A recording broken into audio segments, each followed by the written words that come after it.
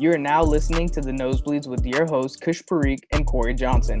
Be sure to check us out weekly every Monday and Thursday on Spotify, Apple Podcasts, or wherever you listen to your podcasts.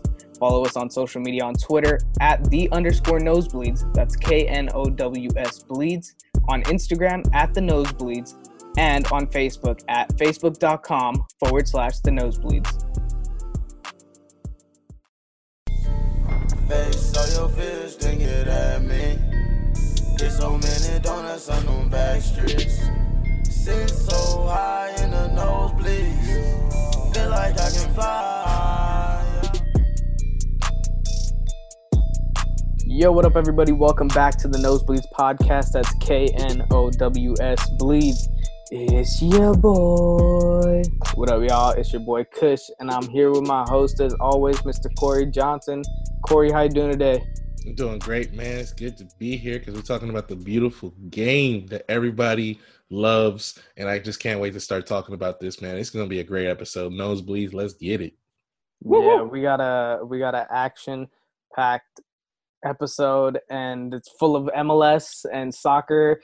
And with that, we brought in my boy, my special guest on the show to talk some soccer, or football as they call it everywhere outside of America. Shanay Patel, how are you doing today, Shanay? Hey, doing great.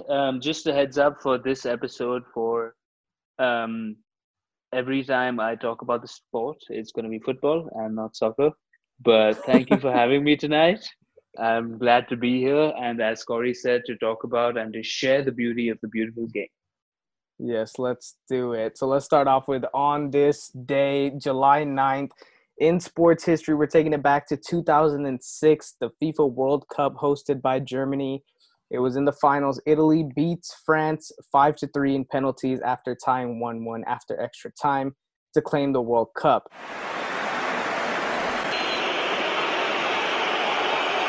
He makes it! Italy, World Cup champions 2006! This match was known for the infamous Zidane's headbutt towards Italy's Marco Materazzi. So do you guys remember where you were watching this match, or do you guys just remember this match in general?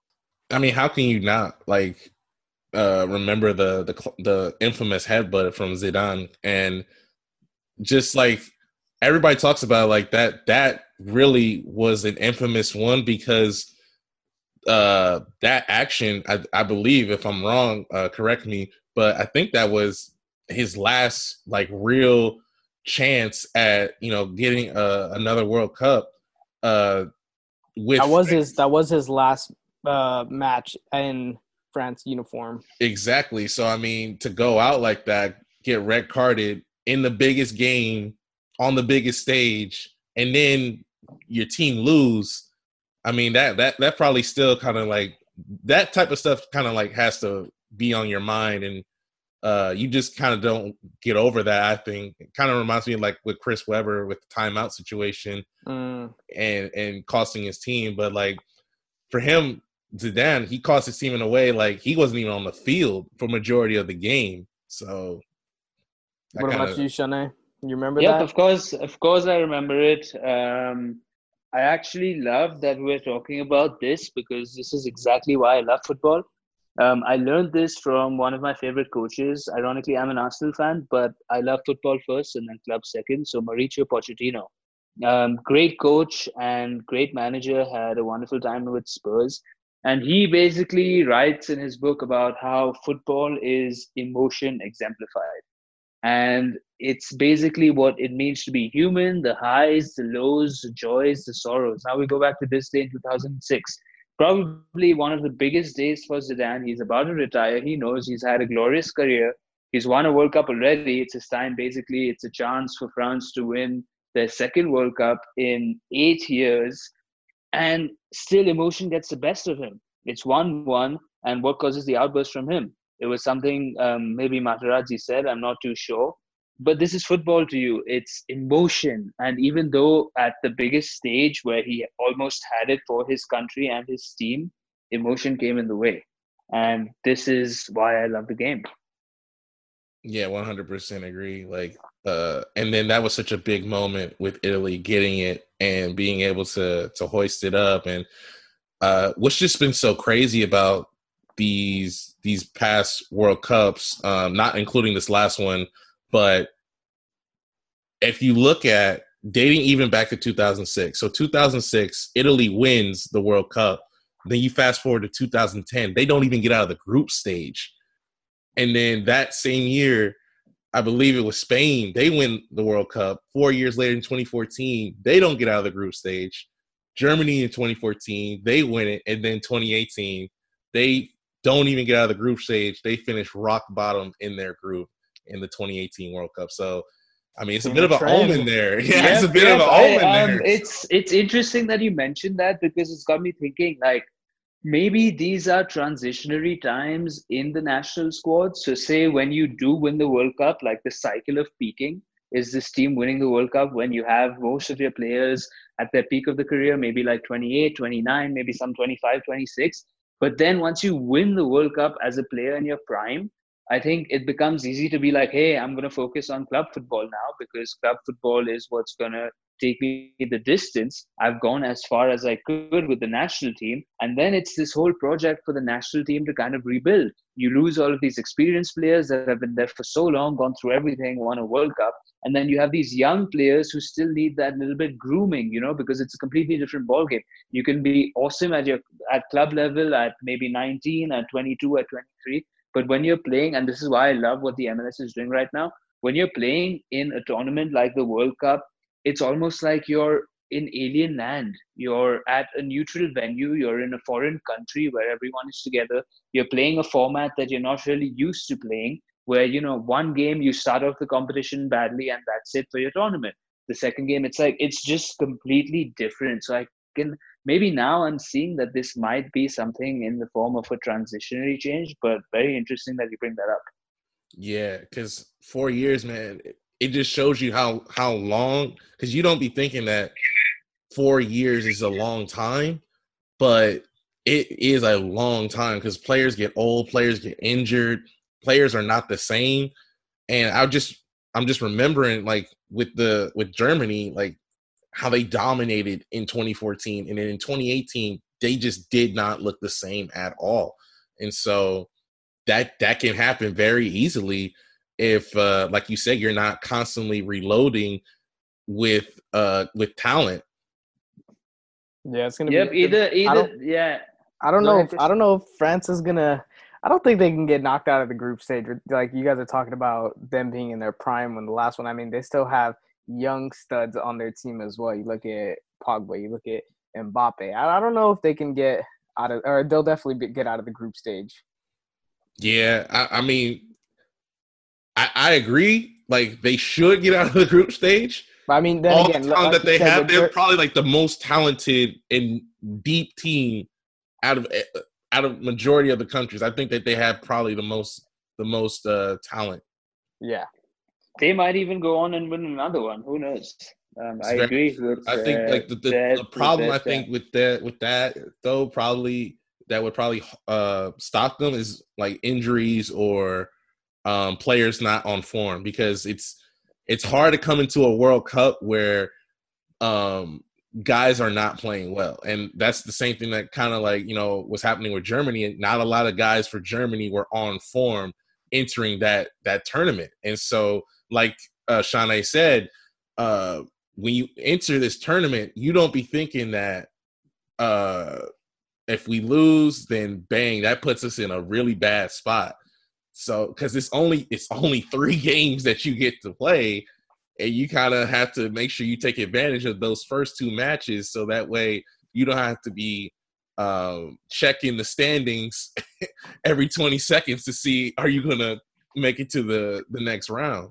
Yep. Although this one might be a different ball game completely because we're playing in Qatar. So even with France having all of these things, and even though they might be poised best to maybe even get out of the group stage and break this omen or whatever it is, like you're playing in the desert, you're playing in hot temperatures, you're playing in a country that is not really known as a football nation.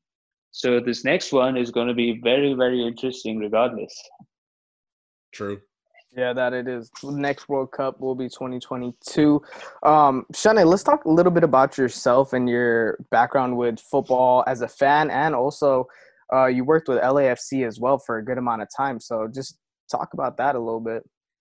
I did. I fell in love with the game in maybe 2001, watching the Arsenal of. I fell in love with, or rather, the player that made me fall in love with the game was Thierry Henry. So we had Thierry Henry, we had Dennis Bergkamp, we had Sylvain Wiltord, we had Robert Pires, we had Vieira in the middle, we had Freddie Ljungberg, we had Gilberto Silva, and you just name it, and it's just like everywhere you look, and it's just like drive and this whole camaraderie, and I was like really enjoying the kind of football they were playing, not just kind of like, playing football, playing the long ball, going to win, but it was almost like it was art, almost in motion. And obviously, this was Arsene Wenger's side. The next year, then 2003, they went on to do what nobody has done yet, which is win the league without losing a single game. And I don't think people realize how difficult that is to do over 38 games. 38 games is basically from August to May, going through an entire year, through the seasons, with injuries, with ups, with downs. And it was just a tremendous feat to achieve back then. So I fell in love watching them, and I started playing football shortly after. And that was it for me. I was just hooked. I was like, wow, like this game is fast paced. This game has a lot of tactical stuff into it. There's just a lot under the lines. And yeah, it was that. And then I moved over here to go to university 2013 and continue playing football at school with friends and stuff, but for some reason it's like, yeah, we wake up at 5, 6 in the morning to watch the Arsenal game or to catch what's happening in the Premier League. But I'm like, hey, like what's going on over here? And then shortly after, we found out that LA is bringing a second team, and I was immediately kind of interested in it when I realized that they were going to call it Los Angeles Football Club, and kind of bring that football culture to a city like Los Angeles, which is basically the world city. And what they had all over the stadium was uniting the world city through the world's game. And I was like, wow, like these guys are serious. These guys aren't, joking around. You have Galaxy down the road. Galaxy is in Carson. They're not really in LA.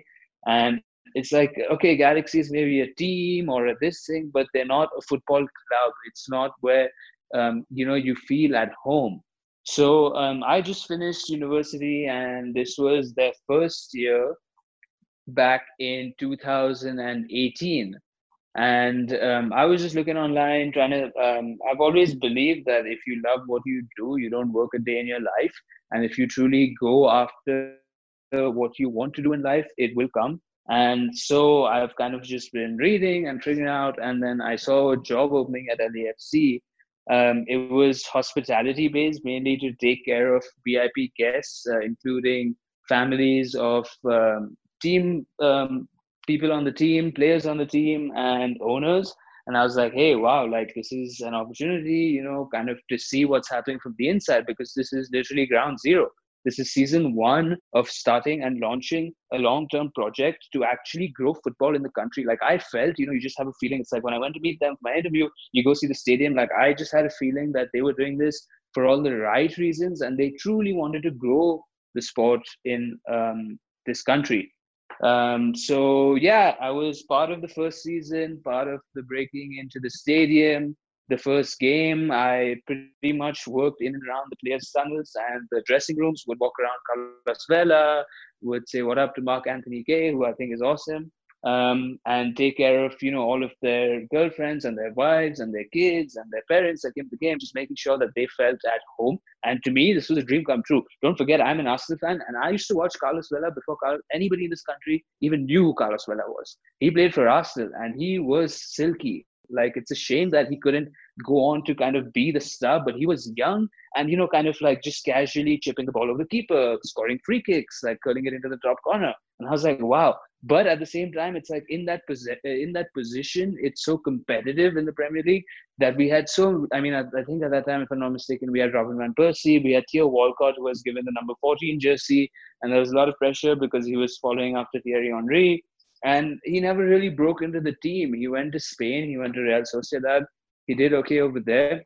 And then suddenly LAFC announced, hey, like, Carlos Vela is basically the face of LAFC. And it made so much sense to me.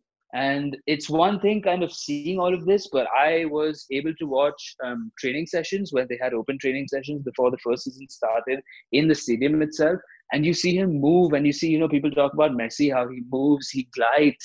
And Vela was doing the exact same thing. It doesn't matter that he was doing it over here and maybe against a much lesser opposition, but he was still doing it. Like you could see, he was just in his element, he was flowing. And there were so many other players. Latif Blessing is another one from Ghana that we had in the first season. We had Laurent Siman, who is from Belgium, was here. He was our first captain. We had Tyler Miller in goal, who was pretty solid. Jordan D. Harvey on the left, Stephen Bettisher on the right. So that was basically, I was part of the entire season where we got to be part of it. We watched games. We kind of won together. We lost together. And then my first love is with aeroplanes before my love with football. So I moved to work with airplanes for the time being. So I'm no longer with the club, but I still follow them, and I still believe in the long-term project of actually being a proponent of growing the sport in the country. Yeah, we'll definitely get into Carlos Vela and LAFC, but yeah, just knowing coming all the way from across the world, from Mumbai, India, all the way to LA, and sharing the love and trying to spread the love of the sport, that the world's sport, I should say, the number one sport. So we'll definitely talk about that in the episode. But let's talk about the MLS right now. The MLS is back with the MLS is back tournament. That's what it's called. It's a World Cup style tournament. 25 teams are divided into 6 groups.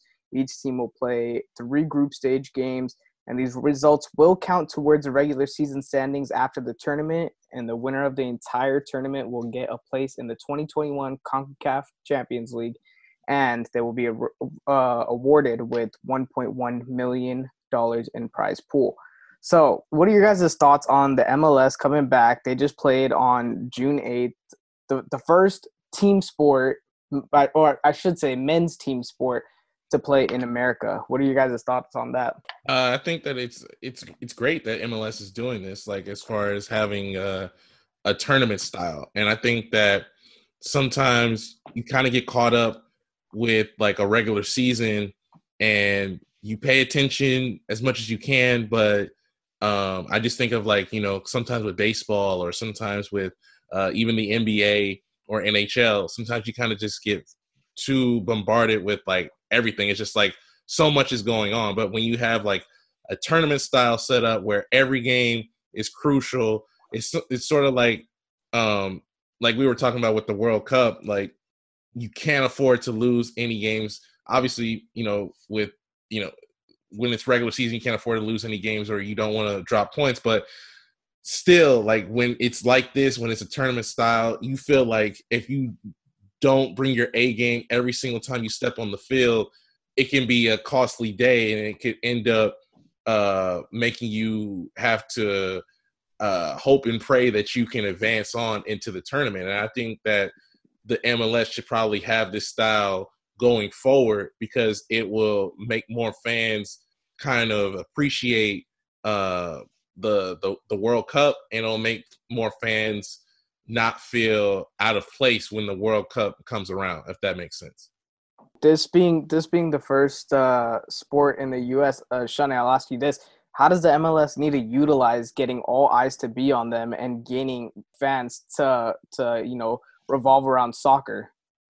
Well, this kind of works in favor and against the MLS. I think that this is great right now. Using this time to when there's again a spike of cases in the country where people are kind of going back home. And this is the only sport that we have. So in the past, when football has been kind of maybe number 4 in this country, number 5, it's like, hey, we're all home now. There's nothing else to do. This is an entertaining form of the sport that's kind of being packaged to us so we can watch. And don't forget that once the cup gets over, the league still goes back. So I think the goal is to do as well as possible right now so that when we do go back to the league, we're able to get a percentage of people to kind of, transition to that and still follow the MLS. I think it's a great opportunity to kind of broaden this football community that we have. I also kind of am proud of, and I agree with what the MLS has done in terms of taking a stand. Like look at what the Premier League has done. The Premier League has restarted, but we're taking all of these measures. So the players are all together. They have their own kind of living quarters. They have their own shared spaces where they're playing video games, they're playing card games. And don't forget that all of this adds to team camaraderie. All of them are in this together. This is actually going to help with team building. And I think in the long run, when they're on the pitch, like all of this is going to show on the pitch. The downside is we still are in a pandemic, and we have to accept the decision of players like Carlos Vela to not play. And if you're trying to get people into the sport right now that would not follow the sport, you want your best players to be out there. You want them to be an advert for the sport so that when we do continue into regular season, people are like, hey, remember that guy, remember that guy, remember that guy? Yeah, that's him. But unfortunately, we're not going to have as many of them. But I'm still glad that we're doing this so that there's kind of more of like a, hey, MLS is the sport and we're here and we're playing and we're going to host the World Cup in, 6 years' time now? So this is something that we should all get into. So yeah, in terms of utilizing that, I don't know what more the MLS can do other than capitalize on the fact that there's no other sport going on right now and continue to keep all of the health and safety protocols that they have in place so that we don't have to pull the plug on the tournament. If things go out of hand, Commissioner Don Garber has said that we're going to stop the tournament. So I'm hoping that we're able to keep this bubble contained and we're able to see some good football. We'll go into this maybe later, but this is a great opportunity, not just for coaches, but also for players to kind of, experiment with stuff, with systems, with different plays. So yeah, I'm excited. I also think that there's a reason that we celebrate these players as celebrities. And at a time like this, when people are at home and they need something to watch and cheer, I think that there comes some sort of responsibility where, hey, we're going to keep them safe, but these are the people we celebrate and they're going to give you something to cheer about right now. Yeah, for sure. And I mean, the MLS kicked off Wednesday night with Orlando FC and Inter Miami, and we saw the man of the match was Nani, who was a star in the Premier League. And we've seen the MLS has gone the route of signing aging international stars who have been successful in the European soccer leagues, but in their latter parts of their career, they decide to come over to the MLS because they know they'll still receive that stardom that they had back in the European leagues. I mean, you look at notable players that have come over, David Beckham, Zlatan Ibrahimovic, Thierry Henry, Kaká, Wayne Rooney, Drogba, David Villa, Lampard, like the list goes on. So with that being said, should the MLS continue to search for international stars to grow their brand, or do you think they should concentrate more on homegrown talent? I think that when you look at all the leagues around the globe, one advantage that I think that they definitely have over the MLS, other than the fact that they are more established than the MLS, is just the fact that they have more homegrown talent. You look at the Premier League, for example, there are so many young English stars that everybody across the globe knows. Like, a lot of people are looking at Phil Foden from Manchester City. People know Raheem Sterling. People know they're starting to know who Mason Greenwood is at Manchester United. Also Marcus Rashford. You know, the list goes on and on and on. And one of the differences between, you know, like that versus here in the US, as far as MLS goes, when you think of MLS, the first thing you think of are international stars like Chicharito, Hernandez, and Carlos Vela. And so it isn't to say that that is completely a bad thing, because it's like, would you rather, not have those guys be in the league and your league be completely irrelevant? No. But it is something to be said of having homegrown talent and developing your homegrown talent into star players that will eventually be able to go on to the likes of the Premier League or go on and play in the likes of the Bundesliga or wherever the case may be. Because I'm just thinking, like, if you have these young stars and you see them in the MLS and then you see them get promoted into the national team, like, that makes such a huge difference, because you're constantly seeing these guys and you're constantly developing their stories, and you're constantly seeing them grow as players, and it's going to just make fans of the game and those who want to be fans of the game, like if you're constantly seeing it on ESPN, if you're constantly seeing it on social media, these guys are tearing it up in MLS, and then they get bought by a big time club in Europe, that's going to continue to want you to follow the story. Like, I think the reason that it's so good right now that fans are paying attention here in the United States of what's going on in the Premier League, more specifically with Chelsea, is because of Christian Pulisic. Now, when he first signed there, everybody thought like, oh, they're just signing him so that they can get that, they can get fans from the US to buy merchandise or pay attention to the club or whatever the case may be. But the fact that Frank Lampard, the manager there, has been playing him and he's been playing well, already has, I believe, 8 goals in the Premier League this season and has been flourishing, that gets more people to watch. That's more traction here in the US for people to want to continue to watch the game. And I think that does nothing but good things for your game going forward. And it does nothing but good things for the international team going forward, because if Pulisic is lining up against likes of Pogba, against all these different international stars, when he gets back to the US men's national team and faces off against these top tier clubs, he's not afraid anymore, or he doesn't have to be intimidated by these guys because he plays against them week in and week out. So I think that is something that definitely needs to more so happen in the MLS. Not only do they need to develop their own talent, but they need to develop talent that is good enough and has the same notoriety enough as these younger talents around Europe that can get bought by the big clubs. And even like, I know he's not obviously American, but you look at the Canadian Alphonso Davies with Bayern Munich and what he's doing. So I mean, like just stuff like that, and having players get bought by bigger teams, I think that does great things for the MLS, because that continues to put their league on the map, that grows the game here locally, and that helps people want to watch where those players go and what their careers turn out to be. Here's the thing, though. The goal is to develop a Pulisic and to have Pulisic ball in a league in our country. For this to happen, from what I've learned, is that there needs to be drastic changes at the grassroots. So I don't know if you know how poorly MLS football players are paid. They're paid peanuts.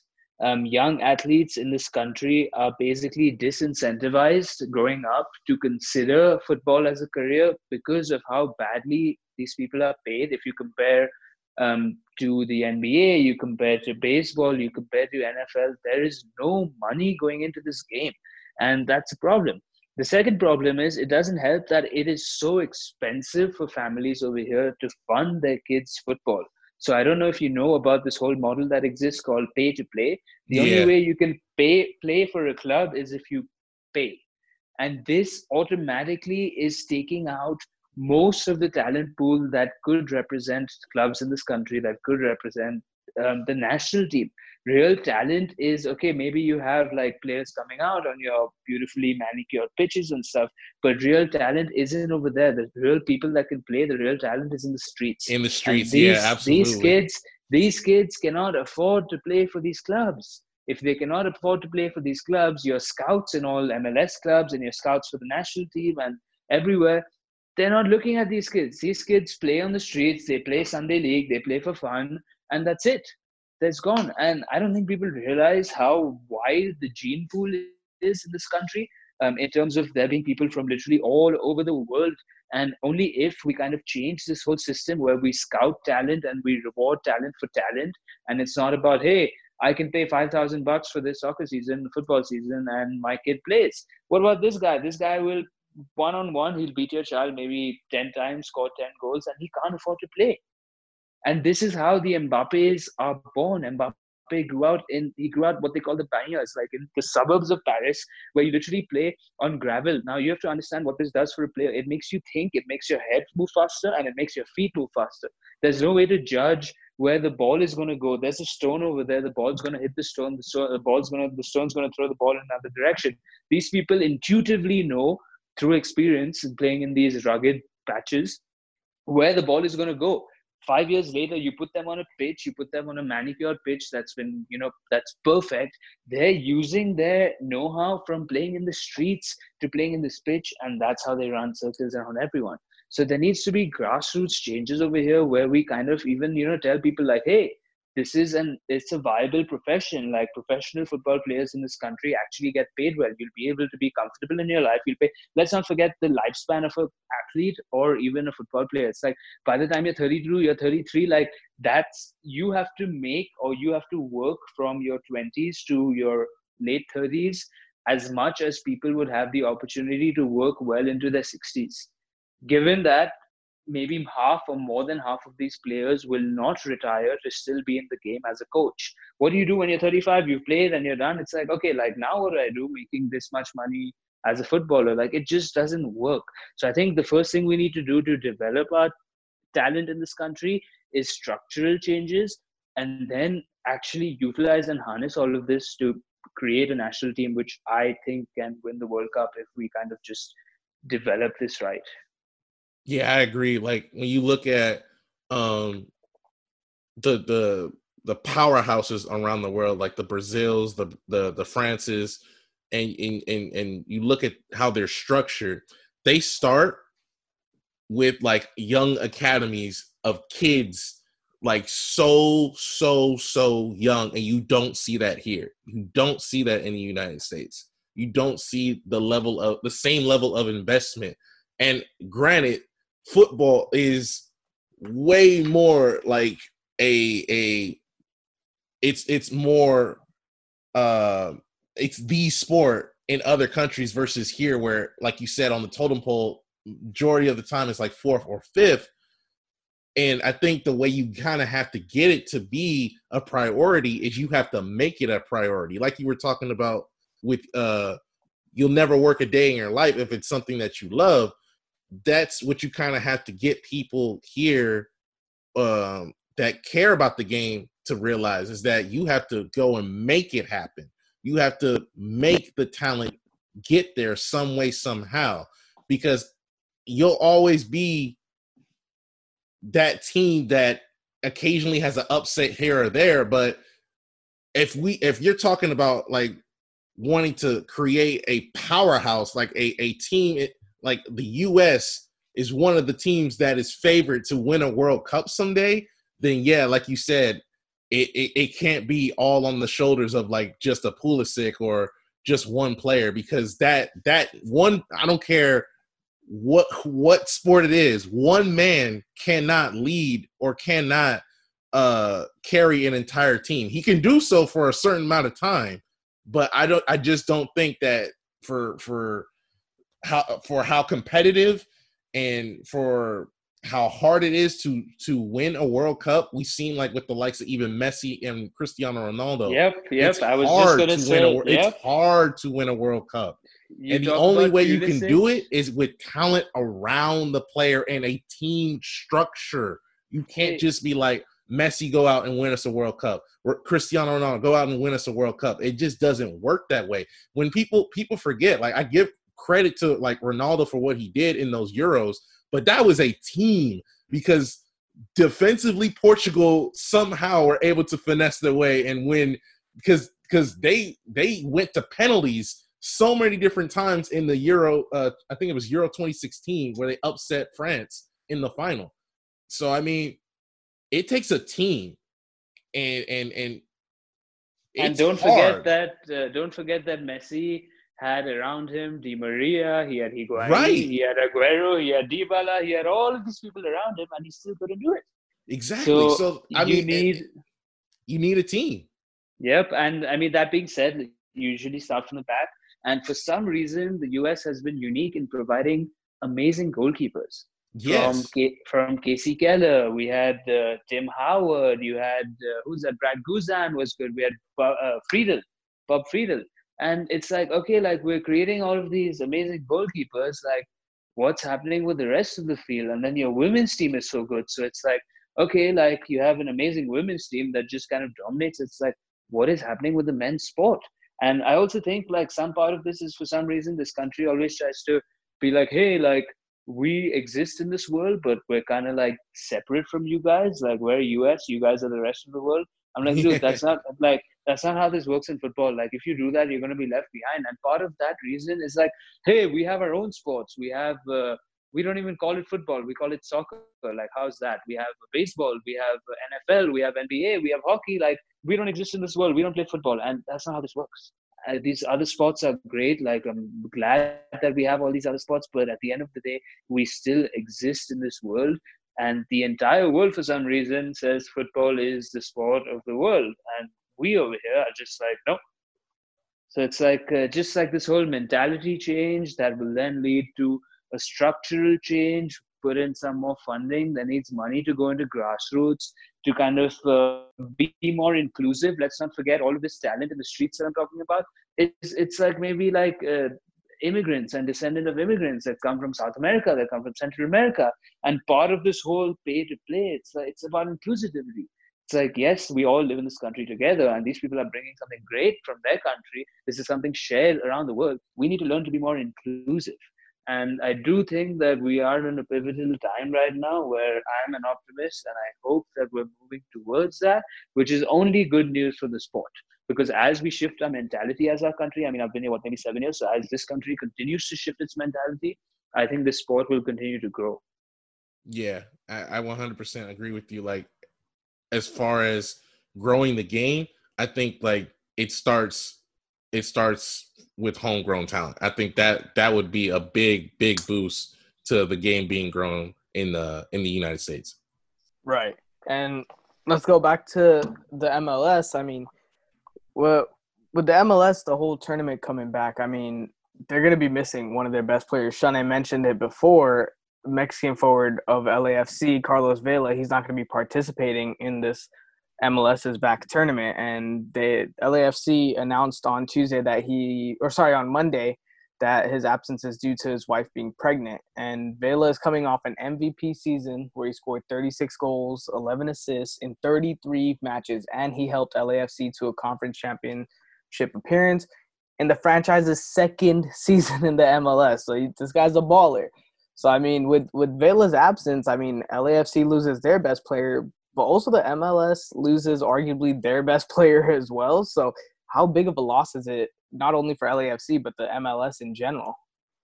So I think this kind of goes back to what we were talking about earlier. It's like this just shows how much work we have to do as a league. It's like one player says, "Oh, I can't play." It's like, damn, like it's like, dude, like life doesn't stop. It to me highlights the amount of work or the gap that we need to close between the Bellas and the Stars and everyone else, so that when something like this happens, it's like, hey, like we still have 10 other players on the pitch. And given that he's amazing and he's been bowling, I just think that a broader and a stronger player base in the future as we continue to develop the sport will help us stay away from problems like this. But getting into the nitty gritties of like the system and the headache for Bob Bradley probably has been aware of Vela not traveling for quite some time now. And the LAFC operates in a system where we have three up top, usually two wide players, which is Vela and Diego Rossi. And through the middle, we have Dio, and we have Bradley Wright Phillips now, who's coming from the New York Red Bulls. Your typical kind of number 9 striker, hovering around the box, is always there to put it in, making those late runs. So we are going to miss Vela on one of the sides, but we also have Latif Blessing, can play in. He usually plays wide, but for some reason, through the start of the season, last couple of months, Bob Bradley has been using him, which to me was a little bit confusing because he's so short. He has this low center of gravity that we call, which just makes it so easy for him to move. And watching him play, it's like he knows how to either touch this, kind of touch the line on the side, and at the same time his run behind the defender to get in. So I was a little bit confused with that, but he can fill in. And then there's Brian Rodriguez also, who is again developing as a talent. And then in the middle, someone who could also fill in it's funny, is Adrian Perez. I don't know if you've seen him play, but he got a bunch of minutes. He was actually in a preseason camp last season, and he did really well. So LAFC said, hey, you should sign on. We actually went to LMU at the same time, and he lived with some of our fraternity brothers. So growing up, like, we'd kick the ball around like while in college, and we'd see him out at parties and stuff. And then suddenly I go to LAFC, and I'm like, wow, Adrian, that's Adrian, sick. So Adrian Perez is actually with the team. He's traveled to Florida and is very much in contention to start. That being said, I also hope that this is a short-term kind of thing, that if this does kind of follow through successfully and we are able to keep it safe, the regular season will restart after that. So we will still see Vela. It's not that he's going away. It's like maybe in August when we restart and it's safe for us to do things. Carlos Vela will be there. But I'm excited for the tournament regardless, and it will be exciting to see how LAFC can adapt and how far they would go without him. Yeah, well, I think, like, just to put, like, in context, I agree, like, 100%, like, as far as he was saying, like,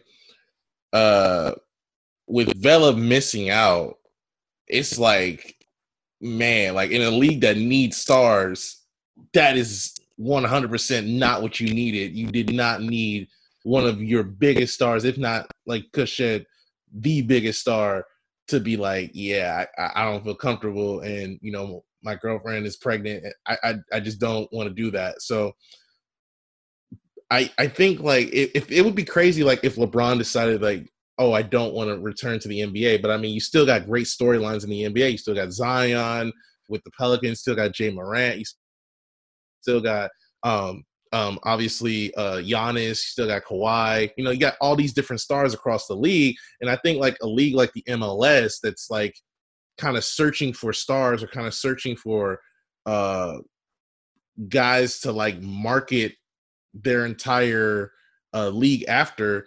It kind of sucks that Carlos Vela won't be there, but I just think that if maybe during this tournament somebody, like, you know, out of nowhere comes and maybe steals the show and kind of just captures everybody's attention, I think that would probably be, like, the best case, like, scenario to maybe, like, try to market or try to gain attention via, like, social media or TV or whatever the case may be. Is probably the best thing going forward. But I think LAFC, they have, like, still a lot of talent, even though they're going to be missing Vela. I think that Bradley Wright Phillips, like, he's a goal machine, and he's been a goal machine in years past. So I think that he's probably going to be the guy going forward. Yep, I agree. Also, just MLS as a whole, it's going to be interesting because obviously now they're allowed five substitutions. So I was reading this article on The Athletic, which I fully recommend. Amazing platform with in-depth articles. It's kind of like a no bullshit thing. And there was a study posted by 21st Club, which is a football consulting firm, to determine which teams are best equipped for this tournament. So they used their player ranking model to determine the difference in quality between field players 1 to 10 and 11 to 17 for each team in the MLS. And these results were plotted against each team's versatility in terms of different positions for each individual player. So how well can a particular player adapt to play in another position? So you look at, for example, Joshua Kimmich at Bayern Munich. It's like, you'd say he's versatile because he can play right back, he can play in front, so many positions, kind of like a right midfield. Exactly. So that's what I mean by versatility. The study exactly was looking at the difference in quality between your starting 11 and your reserves. And they found that not only did the New York Red Bulls have the smallest difference in quality between the starters and the reserves, but they were also the most versatile team in the league, which means if you have 5 substitutes, don't forget you're playing in the scorching heat in Orlando. Okay, things are different. You're going to have to rotate. This league is going to be, or this tournament is going to be, have systems that all your different players can fit into. So even though you're rotating your squad, taking 5 players out and putting 5 players in is changing 50% of your squad. Number 1 is your goalkeeper, and then you have 10 more. You take 5 out, that's half your squad gone. But at the same time, at the 60th minute, the 65th minute, you're not going to change your entire system. So you basically need to have players that can come on and still continue playing in that system. They also had LAFC, meanwhile, with the study, had the second best bench in the MLS, but they had one of the largest differences between starters and bench. So what happens, maybe 63rd minute, you want to get, or you have to rotate rather, because your players haven't been playing for that long. There's maybe going to be muscle injuries. People are not, you're match fit, but you're not really match fit. And you put these other players in that you have this difference between starters and the bench, but will the team be as good with such a large gap between your playing 11 and the people that aren't playing? So it's kind of like, okay, if the Red Bulls have this least distance between the two, you would think that even when they rotate, because their bench is so strong, according to the stats, nothing would change. So it's going to be interesting to see what happens on those lines when this whole thing restarts. Yeah, and I mean, just like the bad news with Carlos Vela, there's more about bad news in the MLS. I mean, FC Dallas has withdrawn from the entire tournament due to 10 players and a coach testing positive for COVID-19. And I mean, this causes the tournament to have 25 teams participating rather than the 26. And that kind of puts the groups in a disadvantage, because now one group has 6 teams. It kind of puts them in a disadvantage. But I mean, how fearful should teams, players, and the MLS be for teams withdrawing from the tournament, Corey? It's just a tough situation with COVID-19. I mean, you obviously want to be concerned about stuff like that happening. I mean, it's kind of like crazy how like I think it was just like a few days ago before the tournament had kicked off and before it was being announced, like they were talking about how they were testing the players, or they were doing testing in the MLS, and I believe it was like a very, very small amount of players tested positive, and things were looking up, things were looking bright. And then like you get this news about FC Dallas, and it's just like, whoa, what the heck? But that's kind of what the case has been as far as this whole COVID-19. It just seems like there's new developments happening every single day, every single week. And so, you know, I'm not going to sit here and be, you know, a negative Nancy or anything like that, but just got to be optimistic that hopefully that they'll still be able to go forth with the tournament. But if things kind of get out of hand, like Shanay was saying, then I think the best thing to do is to obviously put the players and the coaches and everyone's health at the forefront, and make sure that their safety and health is a main priority and a main concern. Yep, I agree. And I mean, it is what it is. We accept, we get along with it. And again, being optimistic that it will be okay. It does change a few things in terms of, but I was also reading that they think that these cases with FC Dallas probably happened, or with whatever teams, Nashville, I think, happened before these people flew into Orlando. So I think Orlando is still a bubble. And we also trust that the league is doing regular testing, and nobody from outside the bubble or nobody from inside the bubble goes outside, vice versa.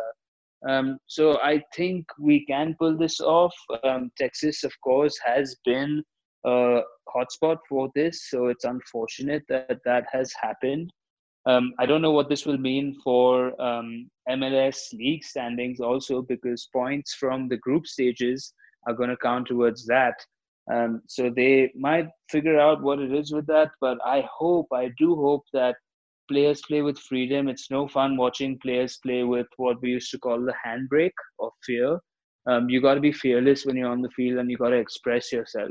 So I hope that these things are not lingering at the back of their heads, and just the fact that there's constant testing and these tests are negative should be enough for these players to go out on the field and give their all.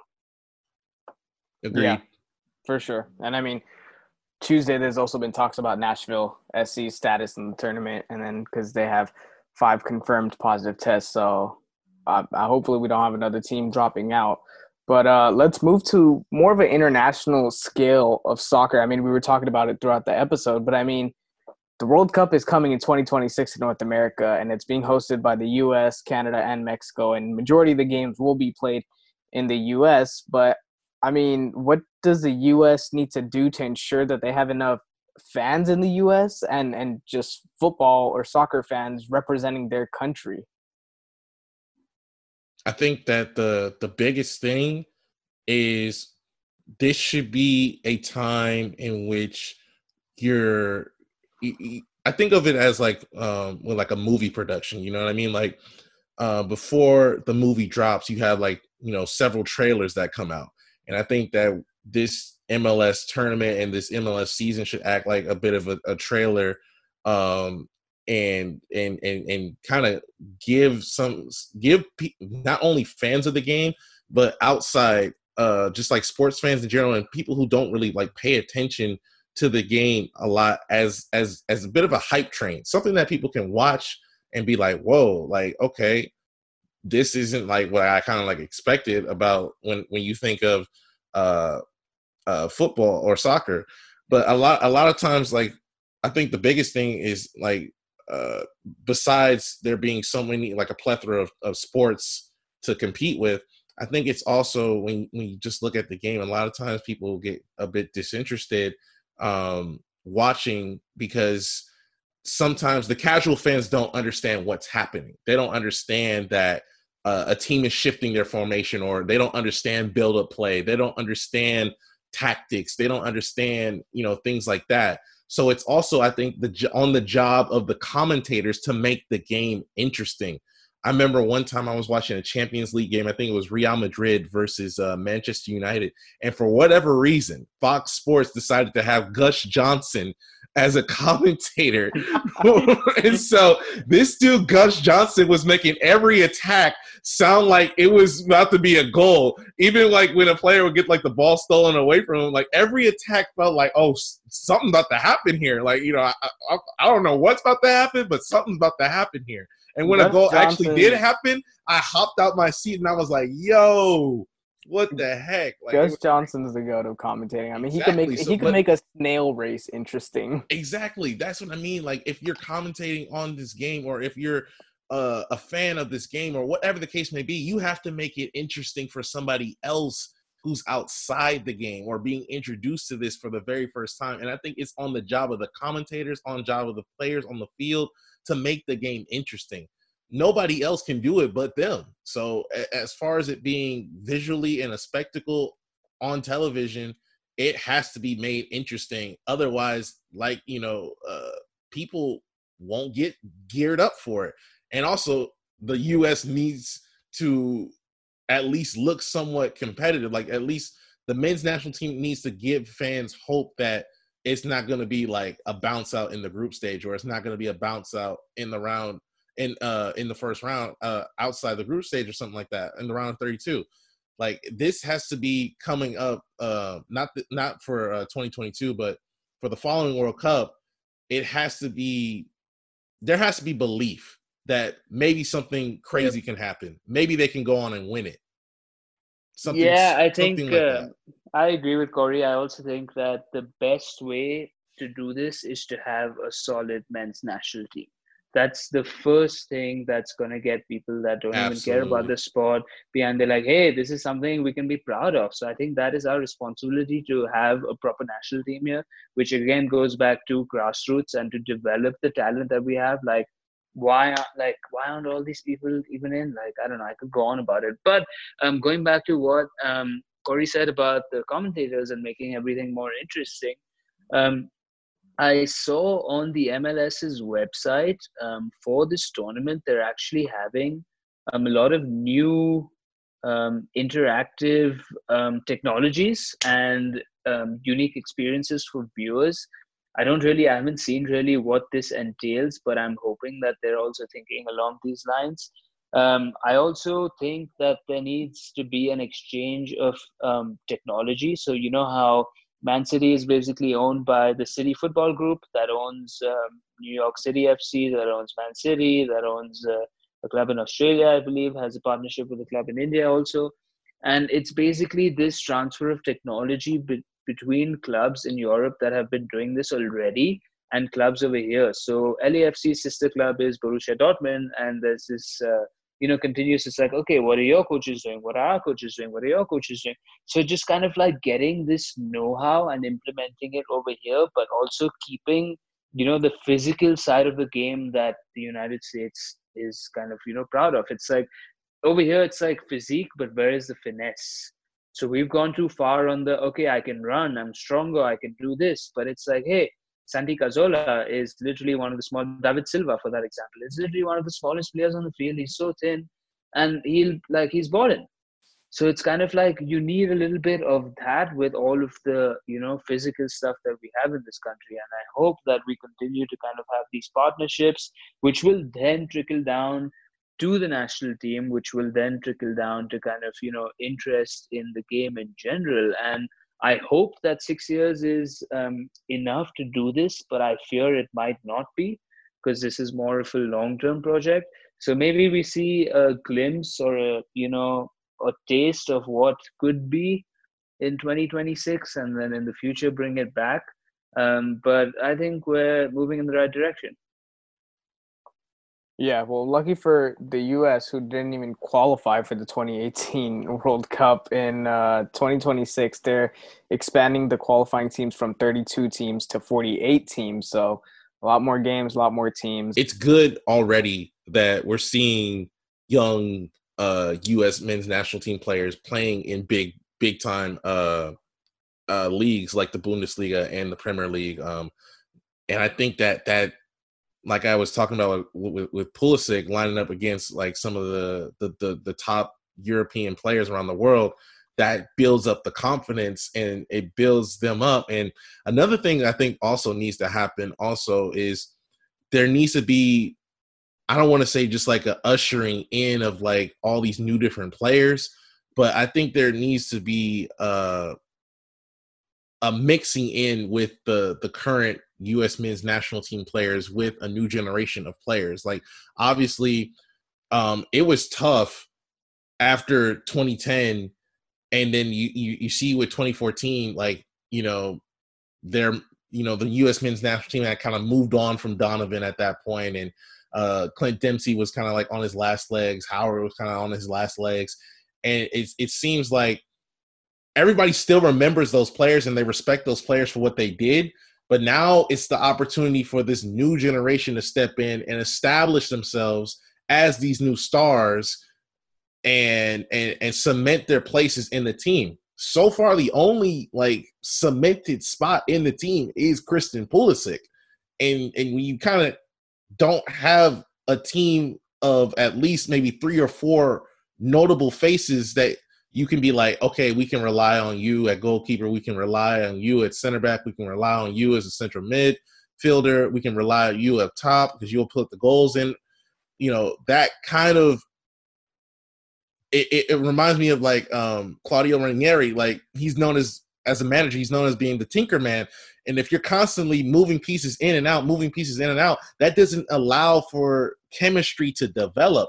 Chemistry gets developed when you are constantly on the field. 11 guys are on the field and they're playing together, winning together, losing together, drawing together, whatever the case may be. They might have to take some lumps now, but the hope is that later on they'll be dishing out the lumps and they'll be winning the games and being able to experience triumph, and because they remember all those losses that they had to take at an earlier stage because they were playing such hard competition. And I think nowadays young players just aren't intimidated or nervous or as scared when it comes to the likes of playing against these top teams, because their whole thinking is like, what do I have to lose? If I mess up, then what? I'm out the team. Like I remember when Bobby Wood kind of burst onto the scene. He was like scoring goals for fun. There needs to be like a consistent level of play at every single facet of like every single position of the game, so that way you're whoever is the manager, like Greg Berhalter is the manager right now, at least you can have maybe 5 guys he can rely on and be like, all right, these are my 5 reliable guys who I know are going to go out and get the job done. And everybody else has to match their same level of intensity and their same level of play. But I think like one of the things that is the difference between the U.S. and other international clubs is that every other international team has talent to where they can just out-talent you. But to win a World Cup, sometimes you don't need – it's not about talent. Winning games is by getting the right result is by any means necessary. If you got to put a hard foul on some guy, you got to put a hard foul on a guy. You got to not be afraid to take a 0-0 draw. It's like we got a point. We got a result that we needed to get. We took it to penalties. We didn't give up a goal. You got to just get the job done by any means. And for so long, I think a lot of people get so focused and heavily enraptured with like styles like Pep Guardiola and Tiki Taka or Arsene Wenger and playing beautiful. You're talking to somebody who enjoys watching that type of play, but at the same time, if it doesn't lead to winning, what does it matter if you're playing beautiful? Like, if you got to play long ball, play long ball. If you got to just pack in 11 guys behind the ball, pack 11 guys behind the ball. But have multiple ways for whatever opponent you're coming up against to have like a plan going forward. Like we're going to play, we're going to be defensive, but we're going to be counterattacking. We're going to, come at these guys with speed, whatever the case may be. You have to have several different game plans because not every single team is the same. And there's different levels to this. So you have to be prepared, whoever you come matched up against. Yeah, going off what Corey said, I don't think we have the luxury of being able to play the way we want to play. It's like as long as you get the job done, you get the job done. So maybe that. And I also think it comes down to squad depth, like the manager knowing or the coach knowing what and who he has at his disposal to kind of change things around if it's not working, which I don't think we still have the luxury of over here. But as we continue to develop talent and as talent comes through the pipeline, maybe goes abroad like Pulisic and brings back everything he's learned in the Premier League and shares it over here with his teammates in the national team. But then at the end of the day, you also want his teammates in the national team or other people playing in the national team having those similar experiences. So then you can just kind of magnify that whole process. But yeah, there's work to be done, but I think it can be done. Exactly. If there's a will, there's a way. If there are a group of people who are serious about growing this game or making the U.S. men's national team as much of a powerhouse as the women's national team is, then it can happen. The only thing is that will it happen? So I'm an optimist. It will. Let's hope so, because you're going up against the best of the best when it comes to international soccer as well. Yep. But all right, that is going to wrap up our MLS and soccer episode. A big thanks for Shanay for coming on to the show. Appreciate you having you on. Thanks for having me. Of course. And we'll definitely keep in touch with the MLS and what's going on in the tournament and see if Nashville ends up dropping out or if another player drops out. Hopefully not. Hopefully this tournament goes as planned and we have a season and it ripples down to the other. Either Nash will or Nash won't. We'll find out. Oh my God. The dad jokes. All right, guys. Well, thank you for tuning in. Any last words, Corey? I just think that this game is going to expand, and I think that it has to. I just think that it has to. It has no other choice, especially with a World Cup coming here. I think that gives you hope of, even you think about this, in a few years from now, you'll have the top biggest stars in the world coming to the United States, Mexico, and Canada for everybody to see. And I'm thinking that has to at least attract somebody. Like being able to see Mbappe and Pogba, maybe Neymar or Kevin De Bruyne or whoever, like the top stars from around the world are going to be in our backyard. And I just think that has to be some level of inspiration to somebody out there to want to get out and kick a ball around. Yeah, for sure. All right. Well, thanks for tuning in. If you guys aren't following us on social media, what are you doing? Come on now. On Twitter at @the_nosebleeds, Instagram the nosebleeds, Facebook the nosebleeds podcast. That's KNOWS bleeds. Check us out on Spotify, Apple Podcasts. You know the deal. Other than that, we out. Deuces.